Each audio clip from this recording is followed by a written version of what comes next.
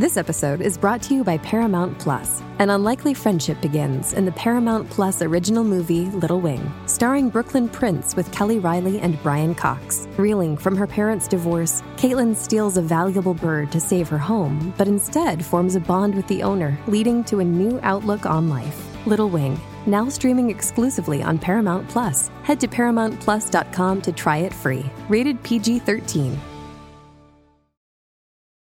This episode is brought to you by Paramount Plus. Get in, loser! Mean Girls is now streaming on Paramount Plus. Join Katie Heron as she meets the plastics in Tina Fey's new twist on the modern classic. Get ready for more of the rumors, backstabbing, and jokes you loved from the original movie with some fetch surprises. Rated PG-13.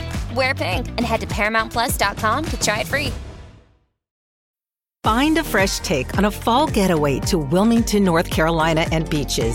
Enjoy hiking trails in a state park, fresh seafood with a side of live music, and fall festivals galore. Then live it up along the Riverwalk in Wilmington's historic downtown. With 3 island beaches, Carolina, Curie, and Wrightsville, and a vibrant downtown, you get the best of the Carolina coast all in one place. Plan your fall getaway at WilmingtonandBeachesVacation.com.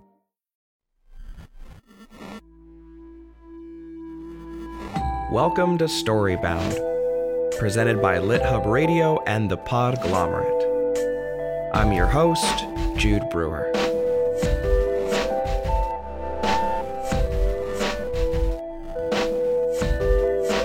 This is our final episode of the season. Coming up in 1 minute, you will hear a story told by Mitchell Jackson, followed by a song from Zane, featuring Stephanie Strange. And if you stick around until after the credits, you'll get to hear a conversation between myself and our executive producer, Jeff Umbro.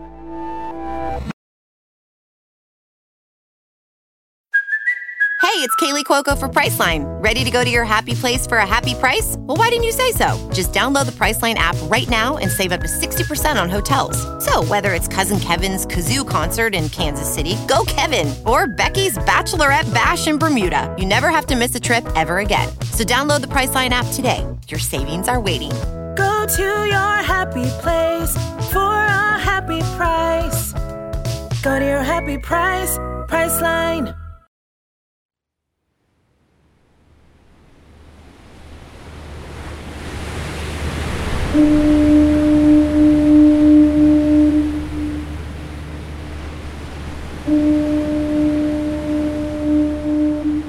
My name is Mitchell S. Jackson, and I will be reading the prologue of Survival Math, Notes on an All-American Family. It's a letter to a man named Marcus Lopez, who was the first black man to ever step foot on what became my home state, Oregon. Dear Marcus, ain't no way you could know this, but you were the first of us to set foot on the land that became the state where I was born, Oregon. And now here we are, strangers, but not estranged, more like kindred, more like forevermore tethered to terra firma by a death date and a birth date. Yours, August 16th, 1788. Mine, August 16th, 1975. Here I am centuries after your death, wanting to share with you what has become of the place where you gasped your last breath and I gloried my first. There's much I don't know about your living and breathing in Cape Verde, so I've envisioned what it was like. Have pictured you hanging near the ports, burnished, famished, bleary-eyed, proclaiming to anybody with ears that you'd board a ship bound for the new world and change forevermore your fortune. Then Captain Robert Gray and his crew docked their sloop for a little R&R and refitting. The way I picture it, Gray trekked inland and high-sided about how historic his voyage would be, about how he'd captain his Lady Washington around Cape Horn and through the Drake Passage to America's west coast to trade trinkets for furs and sail on to China, about how he was looking to add a new member to his small crew. As I imagine it, his notice sounded to you like the ocean looked in your dreams.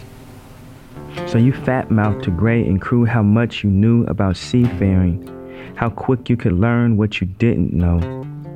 Big upped how good you were with your hands, how able a swimmer you were, the super thew in your thin arms and legs. Declared, if there was a challenge to be met, you'd meet it. So help you God. Whatever your pitch, sure enough, you were soon aboard the ship and sailing around the Horn for this new world. What were those days like? Did you expect to watch the sunset over the horizon, to witness a full moon in a sky sprint with stars, to hear the music of the sails catching the wind, but instead sorrowed over gales bashing the yards, a tempest tossing the ship on her broadside, Gray yelling, "All hands on deck." Your shipmate, Haswell, did y'all call him Robbie?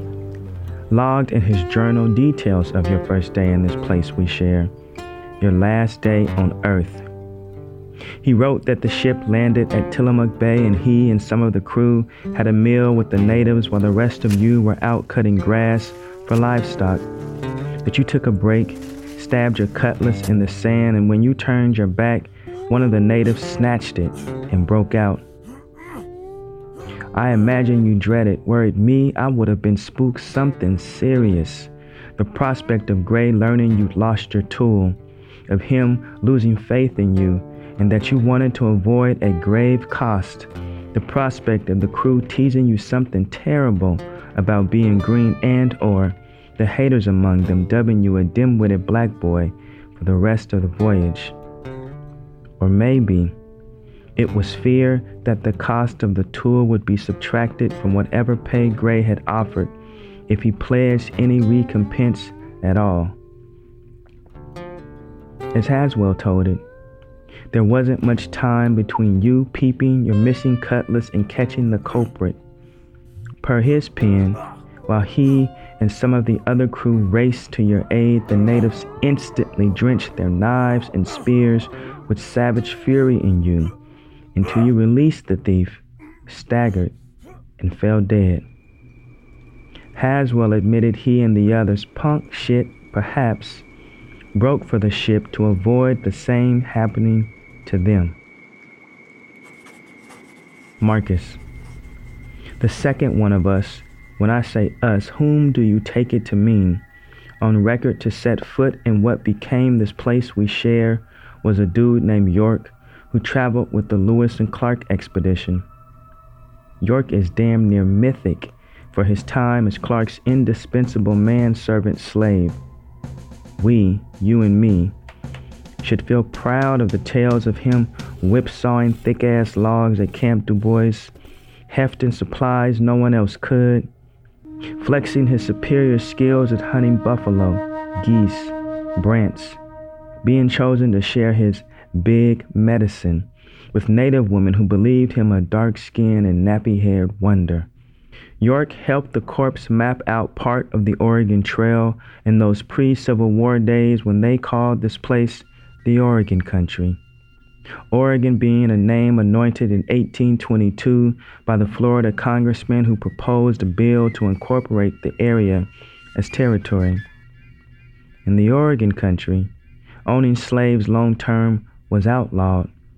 However, the autonomous provisional government passing a lash law, ephemeral though it was, confirms those Oregon pioneers were still anti-us. Quote, blacks in Oregon, be they free or slave, will be whipped twice a year until he or she shall quit the territory, end quote. Congress at last voted into existence the Oregon Territory in 1848 and elected a new provisional government, or rather, more men willing themselves white who believe with just the right statutes, one of which was our exclusion, this land could become their paradise. Marcus, had you lived long enough to instead immigrate to this paradisical place post the repeal of its initial exclusion law, you would have been subject to laws that forbade you voting or acquiring free land or an ordained coupling with any white soul who could and couldn't come, who could or couldn't stay was tough talk, though praise. It amounted to but one expulsion. That hapless victim was a fair-skinned man named Jacob Vanderpool. Picture Vanderpool dressed impeccable in a checkered vest and tailored trousers and bucked white shirt with his silk tie bow just so. Him buzzing around his boarding house saloon restaurant when the sheriff showed up to arrest him because a local white business owner contended him in violation of the exclusion law. Picture Vanderpool's lawyer soon thereafter arguing the charge against his client was out and out unconstitutional. Picture the prosecutor calling witnesses, none of whom can say for a fact when this not light-skinned enough man arrived in their midst, and the judge delivering his verdict. Quote, I being satisfied that the same Jacob Vanderpool is a mulatto and that he is remaining in the territory of Oregon contrary to the statutes and laws of the territory, do therefore order that the said Jacob Vanderpool remove from said territory within 30 days from and upon the service of this order. The said order to be served by showing to the said Jacob Vanderpool this original and at the same time delivering to him a true copy of the same. End quote. Imagine that sheriff serving Vanderpool the verdict at his boarding house saloon restaurant the same day it was adjudged. And that judgment quavering in Vanderpool's hand as he read it again and again, and worried over delivering the news to his workers and finding a state, a city, a people that would accept him. Imagine Vanderpool, a symbol for Oregon's colored folk for decades to come, packing all that he could over the next few days and striking off quiet and stealthy from a white man's land. 70 or so miles lie between the beach village where you drew your last breath and the curious city where I drew my first. A city birthed with men surnamed Lovejoy and Overton.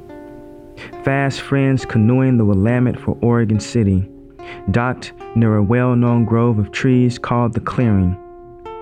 In my mind, the men hopped out, swanked inland, turned their hands to visors against a majestic sun, prospect as far as their cerulean, or were they green, eyes could see, and proclaim to their magnificent God, this should be ours.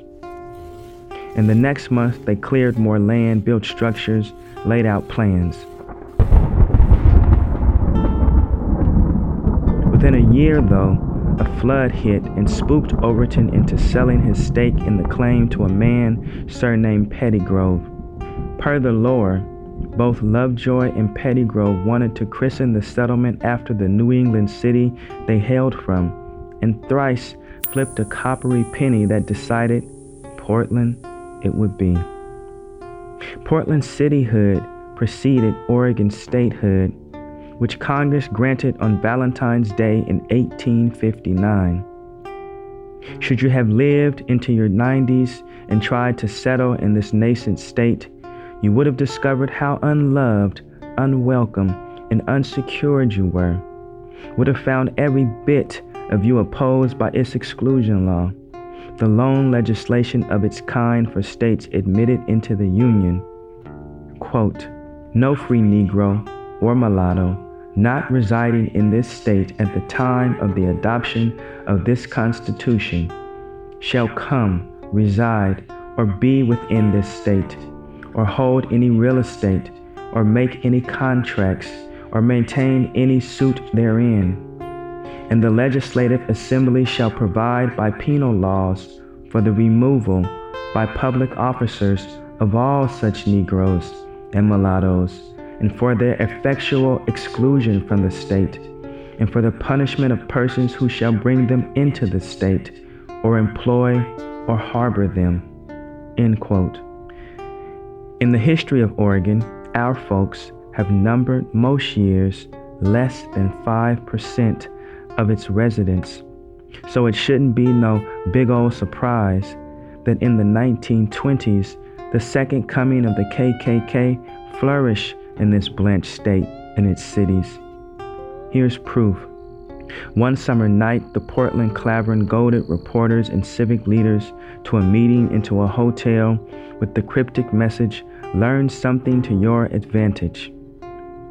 Once the invited guests arrived, Klan members ushered them out of the hotel and into cars that chauffeured them to a secret throne room, where reporters with box cameras and pens and notepads and a pair of Klansmen in full regalia awaited them. That evening, the Klan argued they weren't a hate group, that they'd be a powerful ally to the friends of law and order. To close the meeting, the King Kleagle, a Southern transplant who believed the state a monolithic promised land for his ilk, offered an ominous warning, quote, "Respect for the law and the working of a small army of unofficial detectives who will work with the constitutional law are the marks of the Klan character. There are some cases, of course, in which we will have to take everything into our hands. Some crimes are not punishable under existing laws, but criminals should be punished," end quote. The next day, the papers ran a photo that featured the exalted Cyclops and King Kleagle in their gleaming white glory suits beside dark-suited attendees, which included the chief and captain of police, a sheriff, the U.S. District Attorney and State District Attorney, reps for the Justice Department and National Safety Council, even the mayor. The winter of 1922, the Klan held its first public meeting and lured thousands of curious Portlanders into the municipal auditorium for a keynote speech titled "The Truth About the Invisible Empire, Knights of the Ku Klux Klan." Marcus. While the Klan flourished in the 1920s, so did we. Much credit due to the Golden West Hotel, the nexus of our social life in the city, which ain't me in the least dismissing the Freeman secondhand store, Rutherford haberdashery, barbershop, cigar and confectionery store, or the Egyptian theater. Despite folks who look like us being forced to sit in the balcony no matter how many seats sat empty below us. A couple of decades later, the city's infinitesimal black community boasted activists like Otto and Verdell Rutherford, who from the 40s to the 60s turned their living room into a virtual mimeograph factory for the NAACP. It also included members of the NACW, who once protested for the hiring of black postal workers.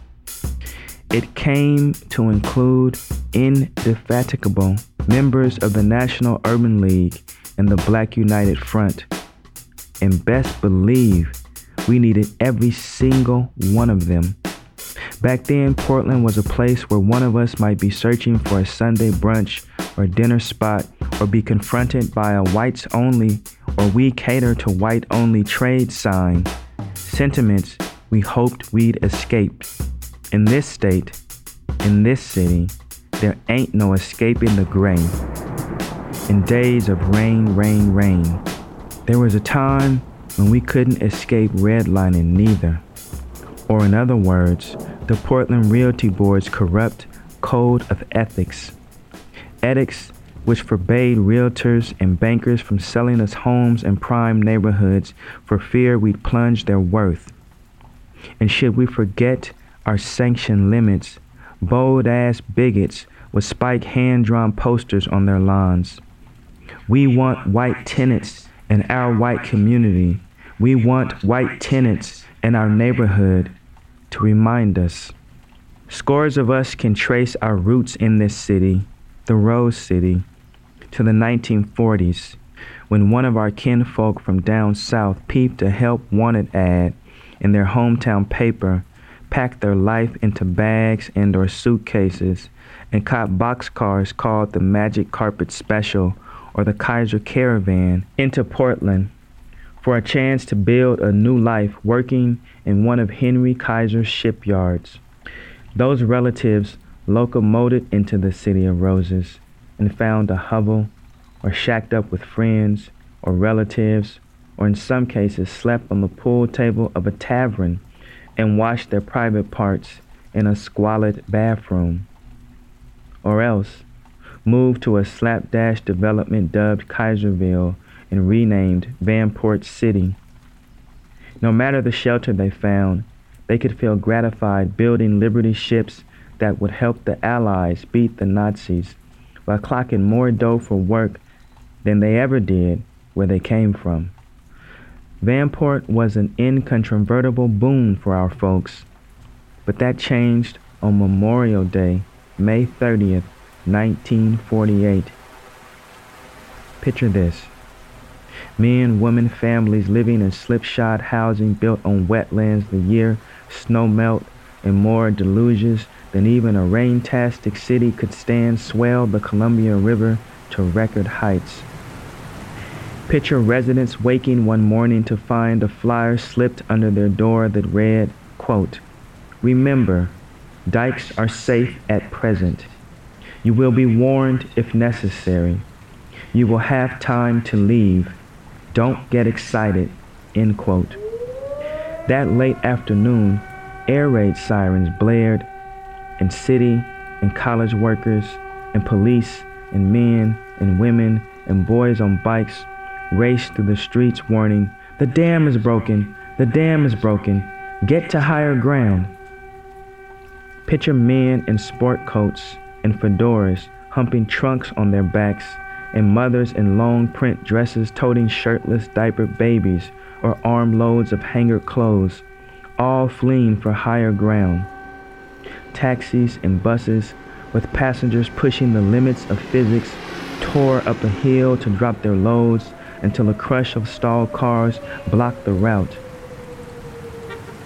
Imagine the Columbia River surging into the city in Leviathan waves, and men late in minding the mandate to evacuate, wading through waist-high muddy water with their toddlers on their shoulders. The water sank cars, snatched buildings off their foundations, rose beyond the tops of stop signs. Dozens gathered along an avenue and gawked at the scene below, at couples stranded on their roofs, men in power boats breaking through windows for rescues, inconsolable housewives crying, "We lost everything." What had been moments ago a delta was now a filthy lake teeming with letters, heirlooms, photos. That night, the Red Cross opened emergency headquarters in downtown Portland, and dozens of hospitals, churches, schools, and strangers' homes became relief centers. The flood scuttled the lion's share of us for shelter in northeast Portland's Albina district, which sent the Germans and Scandinavians hightailing for the suburbs. Before long, somebody dubbed Northeast Tombstone Territory, or the Tombs, and like other exercises in municipal neglect, it became a threat to our well-being. My mama grew up in the Tombs and testifies not to its menace, but to memories of grown folks shambling to Mr. Collins's store to buy greens and a box, or waiting for the fruit guy to hit Mississippi Ave with crates of apples harvested in Hood River. To the times that when a child was sick, parents would call the Watkins product man or shuffle down to the Rexall drugstore for back-home remedies. Mom recalls my great-grandmama shuttling her and her uncle brothers and aunt sisters to the Lloyd Center Mall to pick out a winter coat.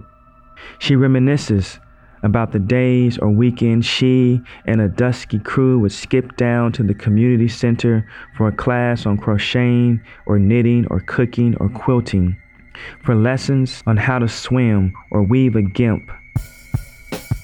Circa the time Mom was rocking pigtails and traipsing the craft classes, the Cotton Club was the hot spot for grown folks. Marcus, you would have had to live lifetimes for the chance to pick your Afro-planetary, don loud polyester pants and a ruffle or puff sleeve shirt, and escort your main squeeze down to the club. You might spend the night puffing menthols and ordering libations while you watch the live show of an act you'd seen on American Bandstand or Soul Train. Other nights, you'd swear the room chimerical as you sat tables away from Cab Calloway or Joe Louis or Sammy Davis Jr. Every night, the carousing would end with the club's sailor cap proprietor touting, "We're the only club on the West Coast with wall-to-wall soul." Those were the good times. Good times. But since there ain't never been such a thing as celebration enough to know our plight, we rioted in 67, set firebombs in 69. The riots nor the bombs posed a problem of much significance to those in power, since in the scheme and scope of this city, this state, we, deemed Negroes at the time, have never amounted to much beyond a noisome political nuisance. As proof, I submit to you the time strangers once appeared at the front door of dozens of Northeast residents and warned them to move because the city had approved plans to raise their houses for a hospital expansion and a new coliseum. Some of the eminently displaced joined the Emmanuel Displaced Persons Association, and one meeting witnessed a neighbor beseeching bureaucrats to treat her with dignity and care. As further proof, I submit the time Portland's unfinest dumped 3 dead possums on the doorstep of the Burger Barn because they believed it a neighborhood treasure. The city's first black police commissioner fired those officers, and an arbitrator, with the quickness, reinstated their jobs. Marcus, there's the history of ours that's hit the books, whatever more should live in its ledgers, but I must, keep alive the record of where we lived and how we lived and what we lived and died for, lest it slip into the ether.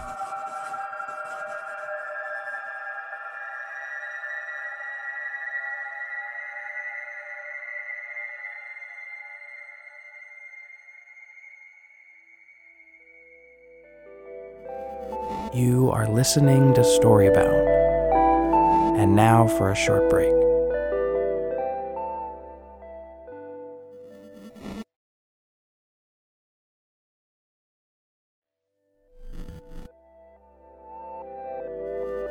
And now we return from our break.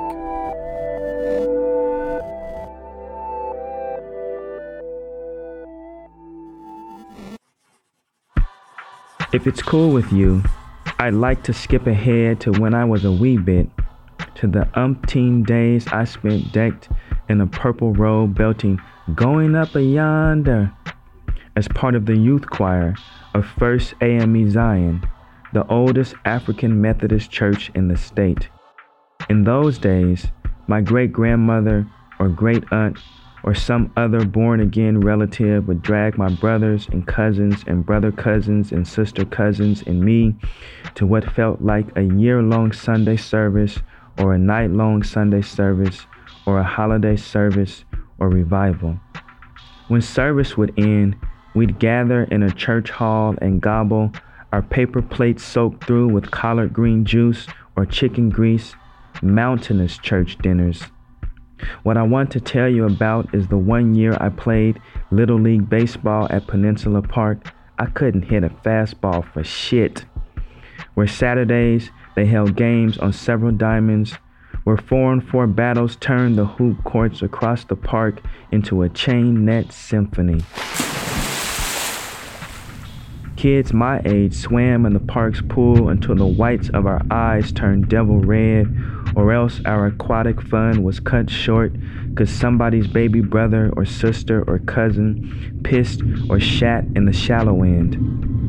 Those days included skipping an afternoon to Union Ave, later named MLK Jr. Boulevard, with the coins or loose bills I haggled out of an adult or mined from the bottom of my mama's purse or collected from a couch or change jar to cop hot food or candy from Johnny's and Lenny's convenience store. On birthdays or a special day, I had action at a trip to the caramel popcorn shop in the mall, or an ice cream parlor, or the pizza parlor with the fire engine truck displayed inside. Back then, our bitty ball seasons birthed hoop dreams. We played for a certain team, or else we wasn't as cold as we thought we was. Reveries that, if they didn't flame out all too soon, meant balling in spring tournaments held hours elsewhere and spending whole summers practicing in Irving Park. Most of the hoopers I know spent part of their summers working for a nonprofit that serviced at-risk youth, or all of it being one. Coming of age in this place meant feeling as though I toured damn near every elementary school in Northeast. Not because I wanted to, but because there was often something or other that made the rent impossible for my mama or whoever else to pay. It meant attending a few middle schools and a couple of high schools, catching a public bus to school and standing at an uncovered bus stop on an ultra-drenched day with the frail hope somebody I knew would ride by and swoop. The day after my 13th birthday, a carload of Bloods murdered Ray Ray Winston, the city's inaugural gang homicide. Reporters interviewed Ray Ray's mama the next day, broadcasted her standing outside the projects in a shower cap and black jacket with a microphone punched at her shoulder. Ray Ray was well loved by everybody, she explained. He didn't mess with nobody. They showed Ray Ray's high school hoop coach with a mess of hair under a baseball cap and sunglasses hanging from the neck of his t-shirt. He'd be the kind of kid you want for a son, he told reporters. Then there was the spectacle of young Ray Ray's funeral. Police blocking all access roads to the church. Police questioning drivers. Police conducting targeted searches of people making their way for the entrance. A procession of mourners filing into the church. Among them, a dude wearing suspended slacks and a white shirt. Somebody's grandpa in mutton chop sideburns and a sharkskin suit. A woman wearing a leisure creel and ankle-length leaf print dress. Youngsters in their Sunday best. And hella Crips there to support their fallen comrade. Crips sporting rags tied over their heads and lokes. Crips donning blue plaid shirts single buttoned at the throat. Crips wearing sweatshirts with the words R.I.P. Ray Ray Loke, CVC ironed on the back. And still, another Crip set marching to the church in a uniform of black hats and white tees and blue jeans. Ray Ray's death heralded the hour being my cohorts and the hardheads who succeeded us, enduring love affair with colors, served as proof we'd become mortal threats to each other. But that same year, the second coming of the KKK, known as the Skinheads, also proved baleful. One night, skins fresh off passing out white power pamphlets and burning hours guzzling beers, accosted an Ethiopian grad student named Mugaleta Sarah, who was outside his car chatting with friends. The racists yelled at Sarah and his homies to move, and when they didn't, they hopped out their compact and started wailing on them. That night, a skin named Ken Death Mieski grabbed a bat from his trunk and bashed Sarah 3 times in the skull, the final blow crushing his head between the bat and the hard pavement. Sarah was murdered in Southeast Portland, but the nexus of our life and death for a few decades more was Northeast Portland, what we rechristened the NEP, or the town. And Marcus, had you been born again and lived among us tenderfoot NEP dwellers, we might have called you OG, or Big Homie, or Big Bro, or Fam, or Family, or Cuddy, or Partner. The town featured no poverty of dudes disposed to fray.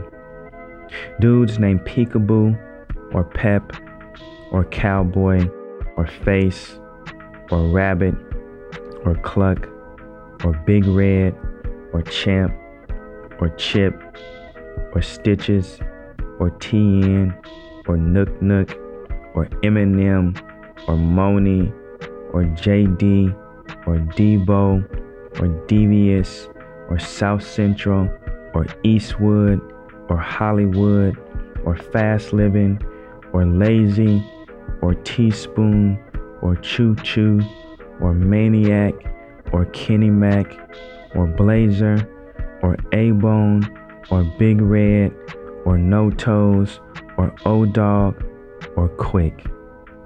Those who put in abundant work receive the honor of a deuce, like Little Smurf was to Big Smurf, like Little Foxy was to Foxy, like Hog Deuce was to T-Hog. All that work has begot errors of big homies and little homies, and gang heroes and gang villains, and funerals of big and little homies, and heroes and villains, and innocents that include crowds so large they spill out of an Avenue Baptist church and into the street.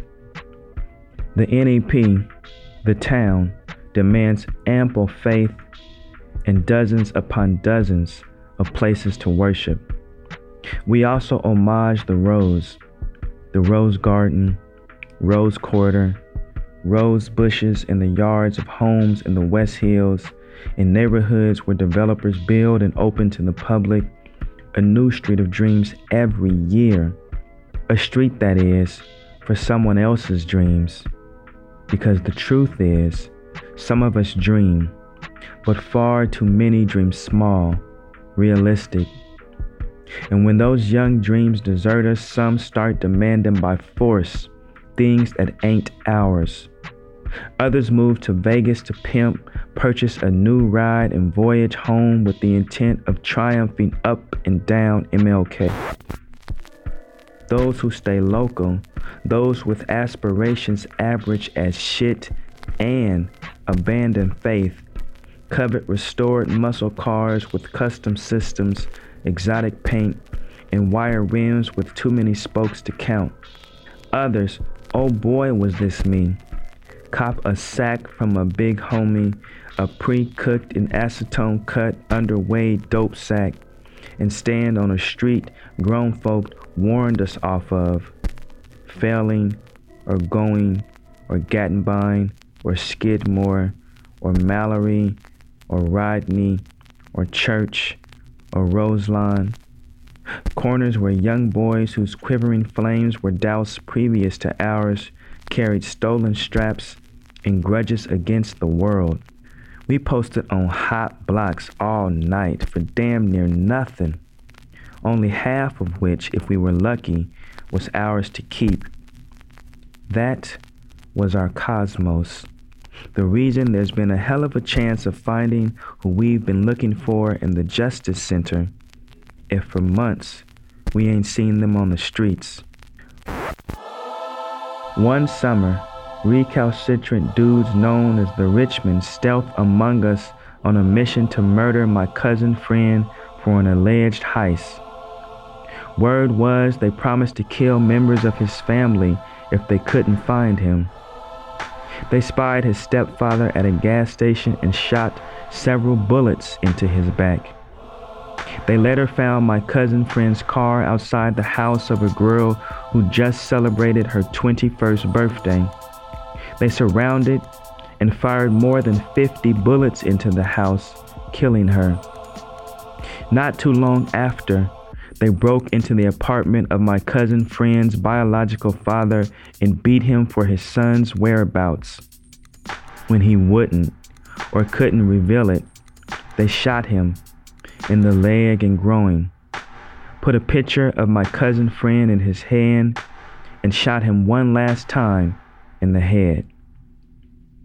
And I've told you this because I need you to know that the NEP and what's happened in it is as much a part of Oregon, of Portland, Oregon, as pioneers in a copper penny in the street of dreams. But I've been away some years, and denizens of the old NEP have been pushed to the city's periphery, out to a place we call the numbers. Now the Rose City, home, may damn well be a new city, one whose inheritors post placards that read, "Keep Portland weird," or "Keep Oregon weird," and tacit, so tacit, charge all those that ain't them with translation. Marcus, I'll close soon, but before I do, I must tell you about a not so long ago day I cruised the arteries of this new city, Alberta, Mississippi, Williams Ave. Saw on Alberta a staffing company in a yoga studio and restaurant bars. Saw cheery citizens lunching on a patio under the shade of tall trees and a vacant lot transformed into a scaled metropolis of food trucks. There was a clothing store and a bike shop and a sticker shop and a donut shop and a place that fixes guitars. That day I rode up and down Mississippi and saw a tattoo shop and a tea shop and an art gallery and a bookstore. Witnessed a shabby dude, the lone brown face for blocks in any direction, flitting to destination somewhere. Saw a cafe that sells crepes and a boutique that hawks high-end glasses. While wheeling the wide berth of an interminable ass bike lane, I peeped a dude on a mountain bike in khakis and an Oxford shirt and a woman tattooed in plural on a cruiser. Every few feet, or so it seemed, construction crews were erecting odes to privilege. On Williams Ave, I beheld more miles of bike lanes and bike shops and bikers and the bike bar. There was an Art Deco hospital building under construction and a bakery and a hair studio and a Pilates studio and yet another damn yoga studio. There was a mother pushing a hooded stroller and a couple traipsing the sidewalk hand in hand as if this world would never fail them. But what I didn't see on Williams Ave was a single black face any which way my head turned. Our absence made me question whether this new city is the yield of what they've sown or what we've reaped. It made me wonder if it's our just due from surrendering our hope too soon, or dreaming pragmatic, or mashing on somebody's baby girl all winter to glory new wheels down MLK in majestic summer brilliance, or being enchanted with colors, or transforming from one gang to the other, or copping a dope sack on consignment from a head start on prison big homing and posting all night on a dim side street for a few bucks, if even a buck, of profit, or seizing with a strap what don't belong to us, or flouting a second or third strike and revolving to prison to serve a mandatory minimum stretch. I ask myself, could this new place, home, which seems so much the locus of our undoing, be the harvest of our collective deeds? The answer is yes. But the answer is also that you and me and the generations between and beyond us must refuse assuming the greatest weight for what this place has become. Because if these centuries attest to anything, it's to the incontrovertible truth that this ain't our Eden and won't be, for that was never their intent until Mitch, aka the Lil Homie.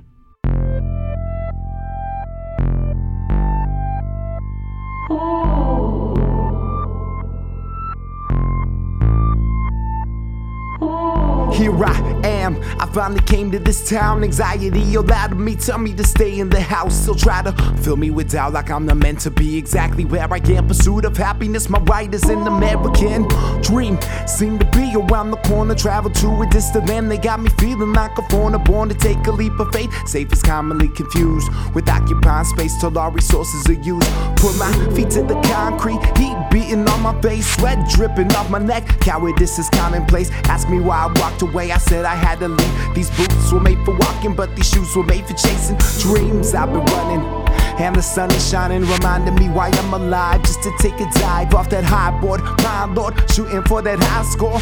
Out of this world like an intelligent life form. I didn't come this far just to get this far. My fear won't get the best of me. Ain't stopping till the rest in peace. Manifest my destiny, cause jealousy will never be my excuse to not work endlessly. Stand up, together we're stronger. Dream, I can belong here. My pain reminding me that I'm alive. Ooh. Stand up, together we're stronger. Dream, I can belong here. My pain reminding me that I'm alive.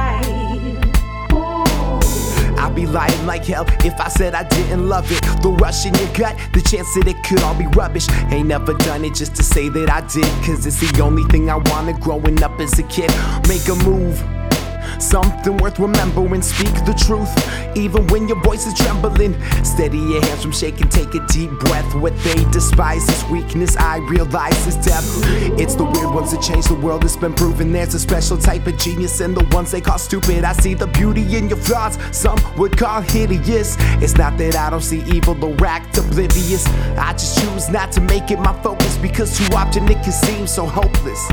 So find the chance to embrace it, face it, leave enemies wasted, taking what you've created and appreciate where you made it, that's all. Stand up, together we're stronger. Dream, I can belong here. My pain reminding me that I'm alive. Ooh. Stand up, together we're stronger. Dream, I can belong here. My pain reminding me that I'm alive.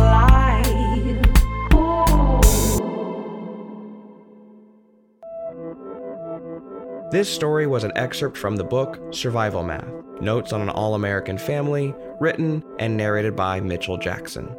The song for this episode, Here I Am, was written and performed by Zane, featuring vocals from Stephanie Strange and produced by Tim Carplus. The sound design for this episode was put together by Tim Carplus and myself. We'd also like to thank Rosie and the folks at Simon & Schuster for helping us arrange this recording with Mitchell. Storybound is mixed, produced, and hosted by me, Jude Brewer. Our executive producers are Jeff Umbro of The Podglomerate and Justin Alvarez of LitHub.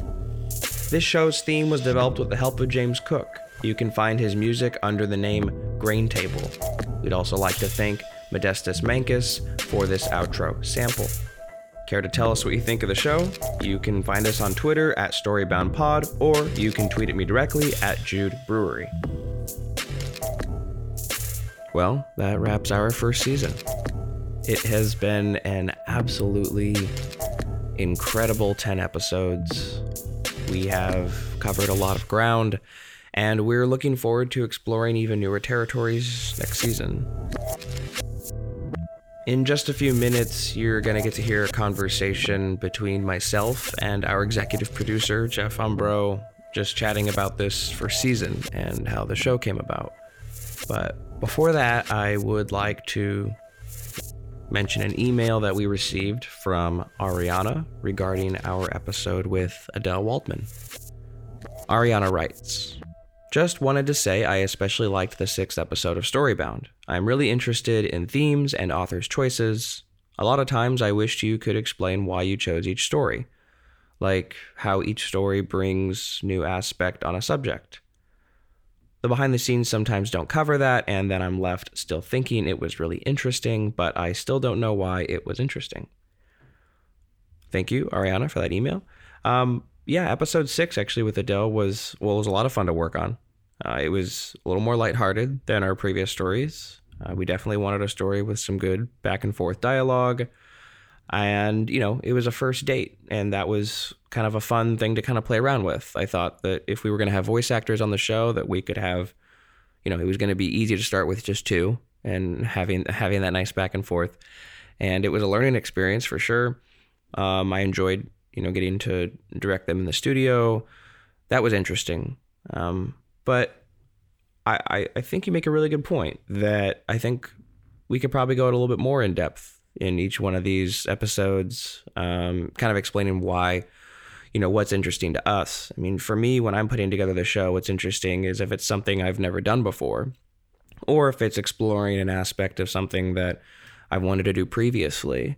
But that is definitely something we want to keep in mind for this next season. We have kind of, more plans of wanting to kind of expand our behind the scenes section of each episode. It was really something that was sort of kind of thought of last minute. We hadn't originally thought of doing anything behind the scenes, but as we were getting closer to winding down, getting closer to the first season premiering, I started reaching out to some of the musicians, a couple of the authors, and was just like, hey, maybe you would want to sit and just chat about what this was like, even working on this show. And it's something that I've really enjoyed myself, just kind of doing, and I'd love to do more of that. So again, thank you, Ariana, for that thoughtful email. And if anyone else would love to write in about any of the episodes, and if you had a particular question about, some of our choices, that would be great. We'd love to hear from you. And we very appreciate you listening, and we absolutely appreciate hearing your thoughts on the show. So anyway, that is enough of me rambling. Now you can hear a little bit more of me, but also a little bit more of Jeff. And we'll be chatting about the first season as a whole in just a couple seconds here. Hey, Jeff. Hey, how's it going, man? It's so funny to hear myself being introduced. I am not usually behind the mic on these things. No? Is that really that bizarre?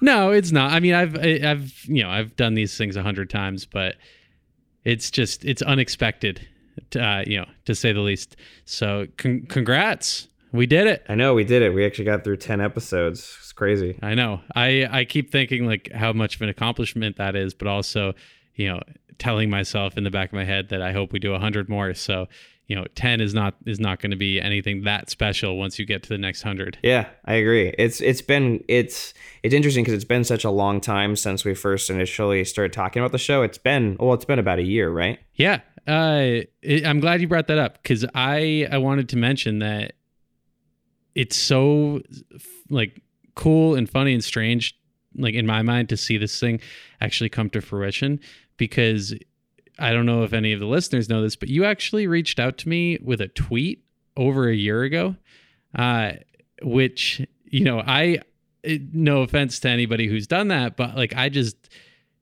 think to this day, you are the only person I've ever like responded to from something like that. As background, I run a small production company called The Podglomerate. Mm-hmm. We produce, distribute, monetize shows, and we have 15 to 20 shows depending on how you're looking at our catalog. And we have people just reaching out to us constantly with their shows, most of which are, I'm flattered, but most of them are just shows that for one reason or another, like, are just not a good fit. Sure. I don't know what it was about you, but it stuck out to me. You kind of struck all of my favorite interests, and I'm really glad that I listened to what you had sent me, because now it's turned into this beautiful thing that we've created. Yeah, it's surreal for me, because I mean, audio, doing really anything sound design related has been sort of something I fell into in the last few years, but something that I've toyed around with for a really long time, because writing and working in film or theater was generally my thing. So it's really interesting. It's fun for me, because now for this project, it's like I get to call upon so many people that I've met over the years, and we all get to collaborate, and it seems to be this really fun environment. And I've appreciated so much just the level of freedom that you've really allowed us for the season. I feel like we've gotten to experiment a lot in just these first 10 episodes. Yeah, so I was super, super intrigued by the authors that we had on this season, because, we really broke it down. You chose some of the authors, I chose some of the authors. our partners over at LitHub chose some of the authors, and there are a couple people who were on the show that I had never read before, never listened to, and so it was a brand new experience for me. And there's nothing that I like more than I guess getting a new perspective on like a story that is familiar to all of us. And I think that there's a lot of instances in which that happened, definitely for me, and maybe for you too. It definitely happened for me. In fact, one of the surprises for me was an author that two authors. One had been recommended to me, and it was Adele Waldman. She was recommended to me from a friend, and I got to read her book, and I just got really excited about thinking, oh, cool, we can do a lot of dialogue, and we can hopefully try and, I don't know, bring in some voice actors. That was something I was a little, I've always wanted to try and do, and I was a little nervous about, but it was fun to even get to, that was actually the time when I started thinking, cool, now we can maybe start thinking of what other episodes we can start having voice actors in. So I started thinking more about and it ended up changing Matt Gallagher's episode almost entirely, just getting to have voice actors in it, which I think helped. I mean, Matt's episode was a lot of fun to work on for sure because of that. So yeah, I mean, it blew me away because, I mean, in case the listeners, I don't know if they're aware of the setup or the structure of how we went about this, but I was behind the scenes in terms of helping to, make the show available everywhere, setting up the advertising situation, the press and the distribution, the marketing, and helping book some of the authors and everything. But Jude, you were really the one that was in the weeds with everything on the production front. And, I had a note here and there, but 99% of this was you and your team and the musicians and composers that you were working with. What was that like? Just, living in the worlds of these authors? I mean, aside from mad scrambling all the time, trying to figure out a workflow that is decent for myself and not doing backtracking a bunch. No, it was phenomenal. I think the best part about it is that really everyone else on who's worked on each one of these episodes really makes me look like I'm doing makes me look like I know what I'm doing a lot more. So when it came to getting the recordings, obviously, then it came down to trying to figure out what musicians would work with which episodes. And I definitely spent a lot of time trying to figure out who would pair well with whom. And sometimes I would actually send an episode, Jake Whiston, actually, for Lydia's episode, I sent him a couple options because I wasn't really sure. I just know I really wanted to work with him. And he ended up asking me, he's like, do you have any others? I'm just he says, he loves literature and he loved the episodes, but he just didn't feel like they were matching kind of what his style of music was. So I ended up sharing him Lydia's episode, and he just really connected with it. And so I guess a lot of that was really intuition based and just hoping that the musicians would kind of understand where we're coming from. So, but each episode was very different. I mean, even when it came down to, I would say Nathan Hill's episode, Tim did the score for that. And Tim Carplus, I mean, you can just kind of ask him. You could say, hey, I want to have this sort of feel. What do you have? He's like, yeah, let me work on it for a little bit. And a couple days will go by, and he'll all of a sudden send me a Dropbox link, and I'll get to listen to it. And I go, oh, this is perfect. I almost don't have to do really any work at all. It's just a matter of kind of layering in and mixing it. But, and then others, I might have a little bit more of a hands-on approach. Like Matt Gallagher's episode we spent 2 days in the studio, basically scheduling all the voice actors for Matt's episode, Kim Barnes' episode, Adele Waldman's. We got everyone in. I just scheduled them on certain times, and I just kind of gave them their lines and directed them, and they all did a really great job. I feel like I learned a lot, especially in retrospect. I feel like there's just... I want to do more of that. I would love to do a lot more voice acting with more episodes in the future. And so then when it came down to putting together Matt Gallagher's episode, it was I was able to put all the dialogue in and then send this almost sort of finished episode off to Colin Hogan, who then she spent a couple days working on the score and then sends it back to me. And it's a lot of really back and forth. I mean, it just takes a lot of communication, and it can get a little hectic if we're trying to juggle several episodes all at once on different schedules. So that I would say I learned a lot about this season. I think, trying to figure out what everybody else's workflow is compared to mine, but it's extremely humbling to have to go through. That's for sure. Yeah, I mean, I can only imagine. I said to you multiple times throughout the season that I don't think that either of us went into this knowing or intending to do this, but I mean, if you go through the season, the 10 episodes that we had, there are so many different genres in here that it's kind of like making 10 individual projects as opposed to like one overall podcast. And you shined when it came to preparing something unique for every episode. I just said to you the other day, like the Caitlin Doty episode, I was very nervous because that was just like really, really far from like anything that we had attempted to do. And I thought that the episode came out phenomenal. Stephanie Strange's music is kind of haunting, which like really paired well with the story that Caitlin was telling. And, it really like transported me in particular into the story, and I'm sure all of our other listeners. But yeah, I mean, it's you name the scenario, and I think you nailed it. You did a great job, and I can't wait to see what you come up with next.